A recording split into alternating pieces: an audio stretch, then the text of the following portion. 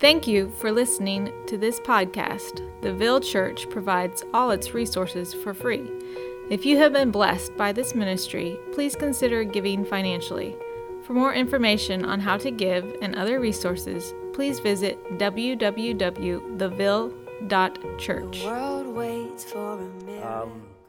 Rodney began last week talking about Advent, and he talked about the two reasons we celebrate Advent. And actually in the church there are three reasons. Advent, as he spoke last week, is about the arrival or the coming.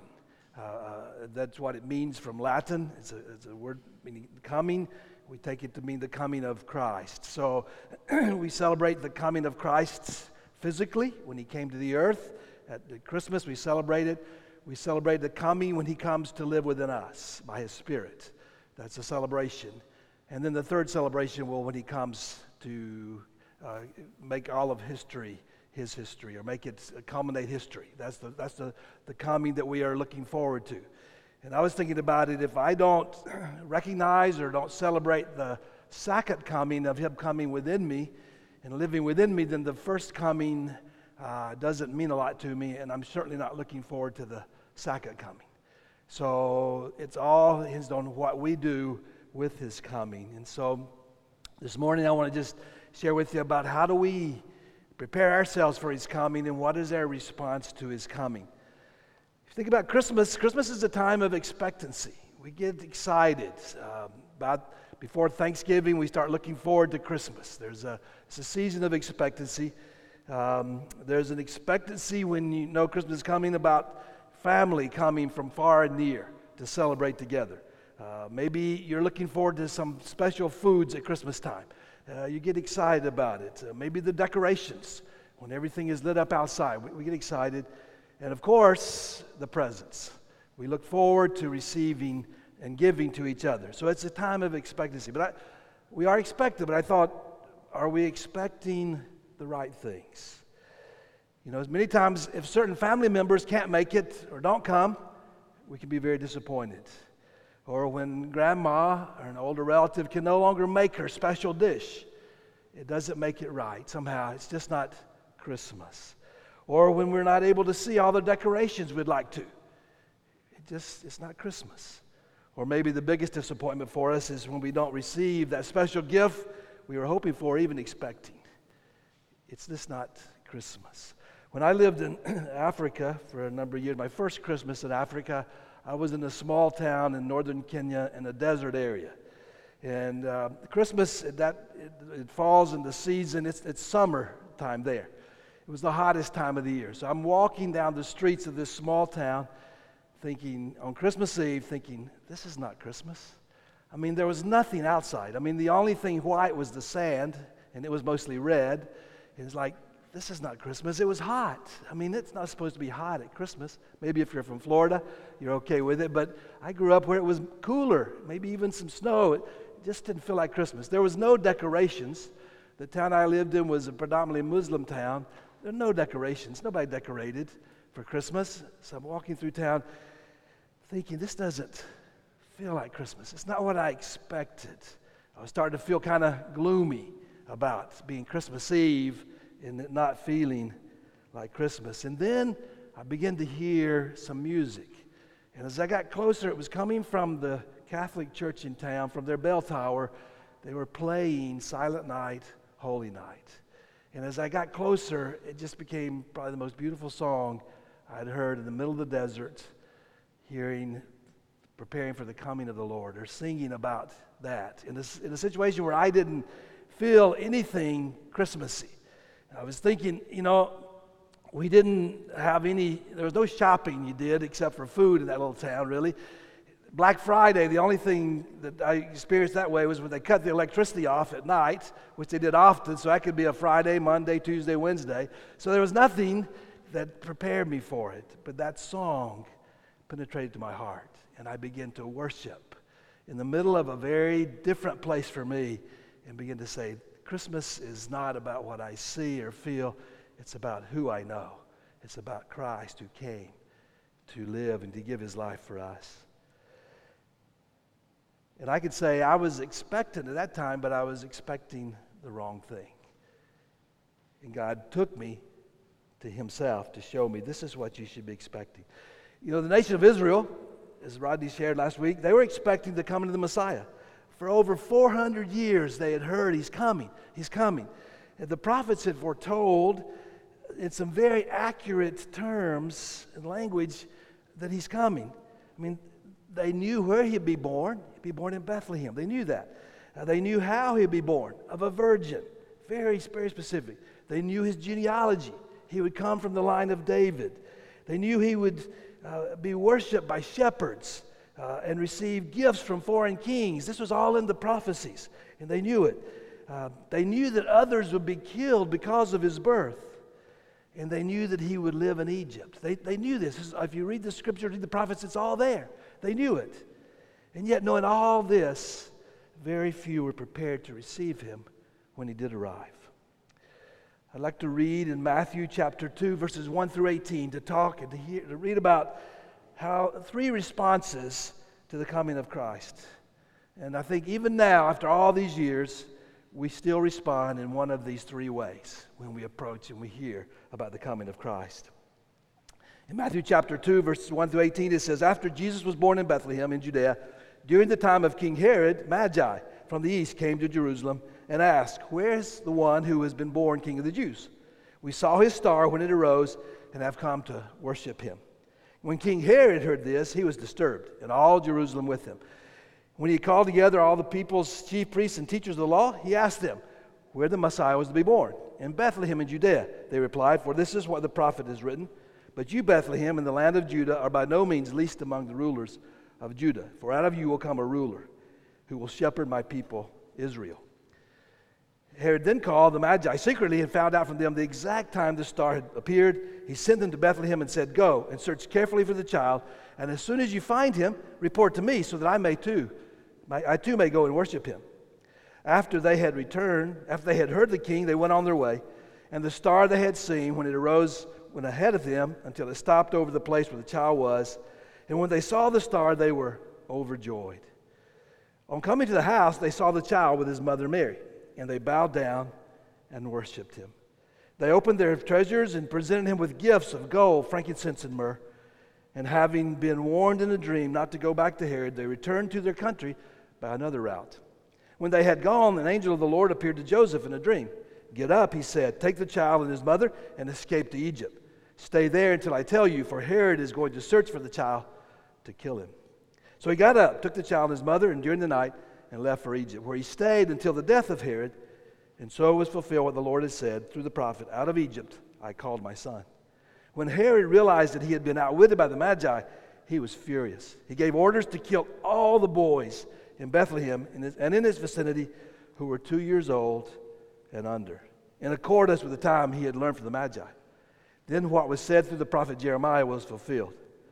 'A voice is heard in Ramah, weeping in great mourning, Rachel weeping for her children and refusing to be comforted because they are no more.'" If we look at this passage, I see three different responses to the coming of Christ. The first one I see is by the chief priests and teachers of the law. The chief priests and teachers of the law, they were the keepers of the Scriptures. No one knew the Scriptures better than they. They studied them always. They were always knowing them. And that's why Herod sent for them. He knew if anybody knew where the Christ child would be born, they would know, because they knew the Scriptures. They were the most educated people of the day because it was their job to interpret the Scriptures for the people. So they were very educated. So as I think about this, if anyone was to be excited about the birth of Christ, it should have been them. They should have been overjoyed to hear, he has come. The others have seen it. But, I think after answering Herod's questions of where the child will be born, I would have thought they would have sent someone. Maybe they would have said, let's go together and see what they're seeing. Let's find out ourselves. They would have gone to find out. Bethlehem is only 6 miles from Jerusalem. I'm thinking, come on, people, don't you care? But when we read the Scriptures, it's like they ignored it completely. They ignored it. It didn't apply to them. I mean, they've been looking and waiting and studying scriptures, and the Christ is coming, and these people have come and said, we've seen a star, we believe it means the birth of the Christ. They didn't care. They didn't care. I think they didn't care because they were so proud that they believed that if God was going to come to the earth, as he said, they would know first. We would know first. Nobody else would know. He would talk to us first because we're the people, his representatives to the people. But I think, were they really his representatives? They just ignored the Christ, the birth of Christ. And I think that was their struggle throughout their life because they were so proud that they couldn't accept Jesus because he didn't come through them, wasn't one of them. They couldn't accept him. And so at this time, when they were the ones that knew all the scriptures and understood and they knew where he had been born, but they had no interest in going to see. I mean, maybe they would even send someone to disprove the Magi, to do something, but they didn't care. They simply ignored. The response was to ignore the birth of Christ. And since they ignored his birth, they also ignored his life. Until, of course, his teachings began to unravel their influence over the people. Then they took notice. Since they ignored his birth, they certainly didn't accept his teachings because he wasn't from them and with them, so they couldn't accept it. And then, as for recognizing his resurrection, this would have destroyed everything they based their lives on. And so they ignored it as if it never happened. So the first response is to ignore. It doesn't apply to me. It doesn't matter. I don't care. I'm going to ignore this. The second response we see it comes from King Herod. He was intrigued by the Magi. It says he was troubled. He was intrigued. But he's also very suspicious. I mean, how could these people from another country come into my country and tell me things that are happening here I don't even know? You know, how could that be? That wasn't going to happen. Under the pretense of wanting also to recognize and welcome the new king, he told the Magi, okay, you go and find him, and when you find him, come tell me, and I'll go and worship him. But Herod's life betrayed him. He was a very ruthless ruler. If you read the history, anybody that opposed him, he dealt with very ruthlessly. We think there's some leaders of our day that are ruthless. I don't think any of them compare to Herod. I mean, he was so paranoid and so threatened, he murdered his uncle, his brother-in-law, his mother-in-law, his 3 sons, and even his own wife to protect his power. He was brutal. He was no one's going to threaten him. And so he wasn't looking to worship this king. He was looking to deal with this new threat to him. And his real intentions obviously came to light after he realizes the Magi left without reporting back to him. And I think he would have probably gone after them because they didn't do what they told him, but maybe he didn't want to start an international incident. And so he just said, what can I do within my own country? And so he did the next best thing. He said, I need to find this child and destroy him. So he knew the approximate age of the child because the Magi said, about this time we saw the star, he calculated. And so he said, it's probably a child 2 years and younger. So he didn't know which one it was, so what did he do? I'll get rid of all of them. I'll just make sure that there's no threat to me. I think even a small child could be threatening to him. Of course, we know that Jesus escaped because the angel told Joseph to escape, but the others didn't. It's hard to know how many children were killed during that time. Bethlehem wasn't a big place, but even if there was one child that was killed in this ruthless way, how sad would that be? How sad would that be that he was so opposed to anybody being in control except for him that he was going to destroy them immediately. He opposed the birth of Christ. In Herod's eyes, he was the king of his life. He would not bow to anyone, not even God. No one was going to threaten his power. He was going to make sure of that. He was in control of his life, or so he thought. It's interesting, within a few years of Jesus' birth, King Herod died. And I think then he found out who was really in control. It wasn't him, even though he thought it was. So the chief priests and the teachers, they ignored Christ. Herod opposed him. He fought against him. The third response to the birth of Christ is shown by the Magi. As they left Jerusalem for Bethlehem, it says they saw the star that was guiding them again. They were overjoyed. They were thrilled. It says, following the star, they found Jesus with Mary, his mother, and the scripture says they bowed down and worshiped him. When we do the nativity scenes in our homes and other places, we see all the characters together. We see the shepherds and the wise men and everybody was together in the story. But if you read scripture and study it, we really believe that this happened probably 2 or 3 years after, a couple of years after the birth of Christ. There's ways to look at it because it says in scripture that they found a child, not the babe, but a child. So he was older, and he was with Mary in a house. He didn't find him in a stable like the shepherds found him. He was in a house. Okay, and then so there are ways. And then Herod knew that he was older as well because of the timing of the star. So it didn't happen at the same time. It was later in the Christmas story. But when they found him, maybe a child of 2 years age, they immediately recognized him as who he was, and they bowed down and worshiped him. And then, of course, we know the gifts they brought.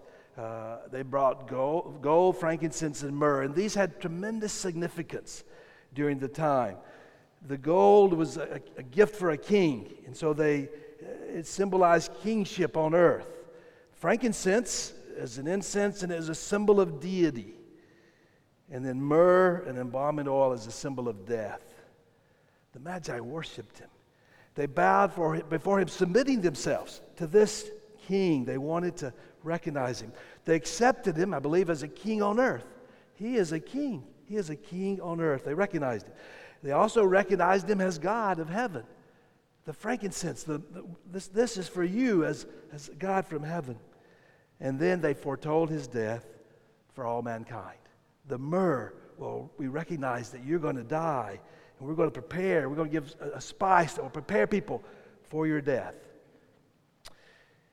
It's interesting. I feel like they left satisfied that they had found for whom they searched. But the Jewish religious leaders and Herod died still searching. I think the question for me and all of us is, how will we respond this Christmas season?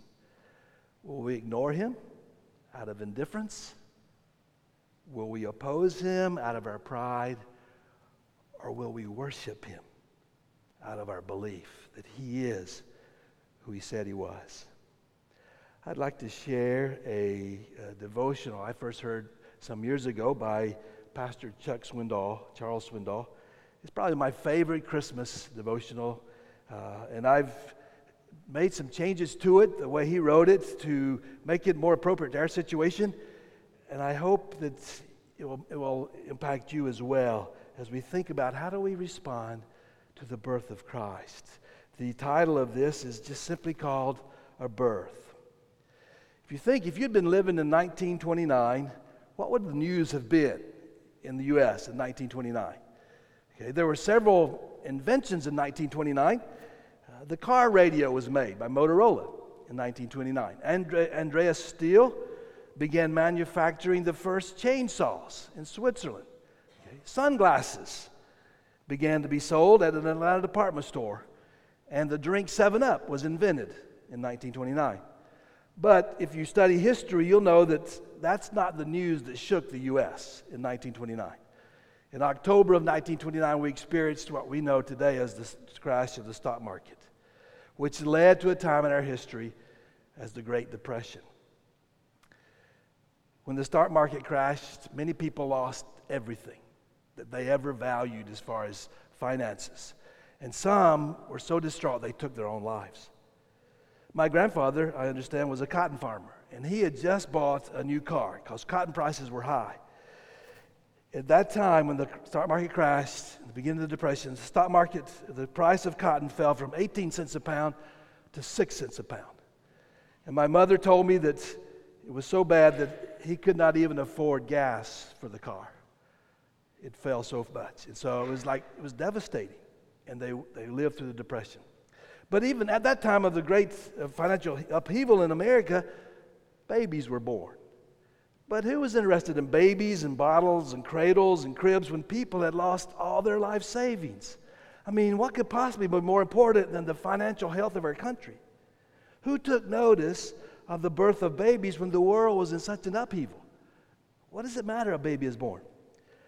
Someone should have, because there were a veritable host of thinkers and leaders who drew their first breath in 1929. Jackie Kennedy, the wife of President John F. Kennedy, was born in New York in 1929. Anne Frank, the young Jewish girl whose family hid in their house from the Nazis, who wrote her famous book, The Diary of Anne Frank, began her short life in Germany in 1929. Frederick Reese, a civil rights activist, educator, and minister who marched side by side with Dr. King in Selma to Montgomery, he cried out his first cry in Selma, Alabama. A few miles away in Shiloh, Alabama, Altarine Lucy, the first African-American student to attend the University of Alabama, began her life. Berry Gordy, Jr., founder of Motown record label, wore his first diapers in 1929. And then Jerome and Doris Palmer welcomed their baby boy Arnold, who became one of their greatest scoffers of our time. But on January the 15th, 1929, in the home of a Baptist minister, it was filled with the cries of an infant baby boy who they named Michael. But we all know better today as Dr. Martin Luther King Jr.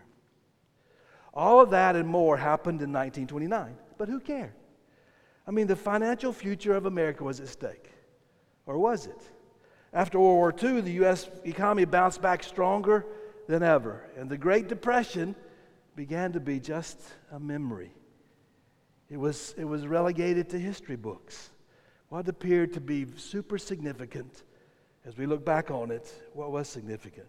And what appeared to be totally unimportant and insignificant was, in fact, the beginning of an era. Go back 19 centuries before that. Who could have cared about the birth of a baby while the world was watching Rome in all of her splendor? At its greatest, Rome controlled 1/4 of the world's population, and most of the countries in Europe and North Africa were under Roman control. It was as vast as it was vicious.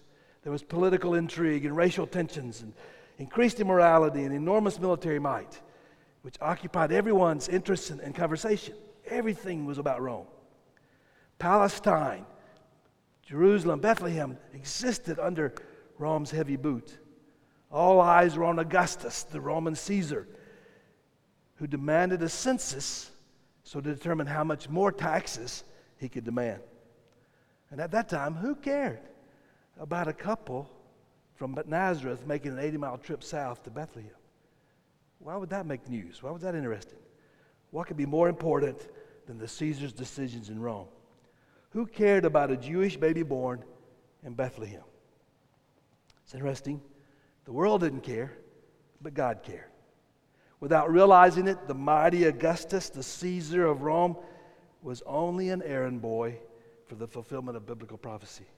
He was a tool in the hand of God. While Rome was busy making history, God arrived. He pitched his fleshly tent in silence on straw in a stable under a star, and the world didn't even notice. The world overlooked Mary's little lamb. And sadly, it still does. What about you? Are there things more important in your life than the birth of Jesus this Christmas? I'd encourage you, don't be like those who lived during the time when Jesus was born. Don't be like the chief priests and the scribes. Don't ignore him. Don't be like Herod. Don't oppose him. Don't fight against him. I encourage you, receive him as the wise men. Bow and worship. You know, you think about it, the great Roman Empire no longer exists. No longer exists. But the message of Jesus and the life he offers is still available for anyone who will believe today. So I welcome you today as we celebrate the Advent, the coming of the Christ. Let's prepare our hearts to receive him. As we prepare to receive communion this morning, Let's get our hearts ready to say, yes, Jesus, yes, Lord, I want to receive you. I want to worship you as my Lord and my King. If you've not done that, if maybe you see you have been ignoring him, if you have been opposing him, I welcome you to come today and say, I want to worship him as the wise men. As I said, the wise men left satisfied. They had found who they searched. But the religious leaders and Herod, they died still searching. Don't still search. He is here for us. He said, I've come that you might have life and have it more abundantly than you've ever imagined. So I welcome you to come and receive the birth of the Messiah. Let me pray for us, and then we will finish our worship and we will have communion. Father, thank you. Thank you for this morning. Thank you that we can celebrate your coming to earth, Father. And I want to confess that many times I get caught up in the things externally, and I miss what is most important at this time of year, to prepare myself to share with others the message that you came, you lived among us, and you want to live within us by the power of your Spirit.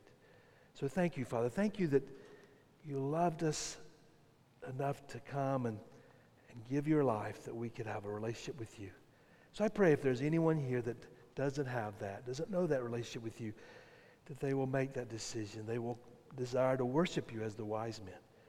I pray that none of us will go from here ignoring you, opposing you, but we'll be bowing before you in worship. And we thank you that you invite us to do that. In Jesus' name, amen.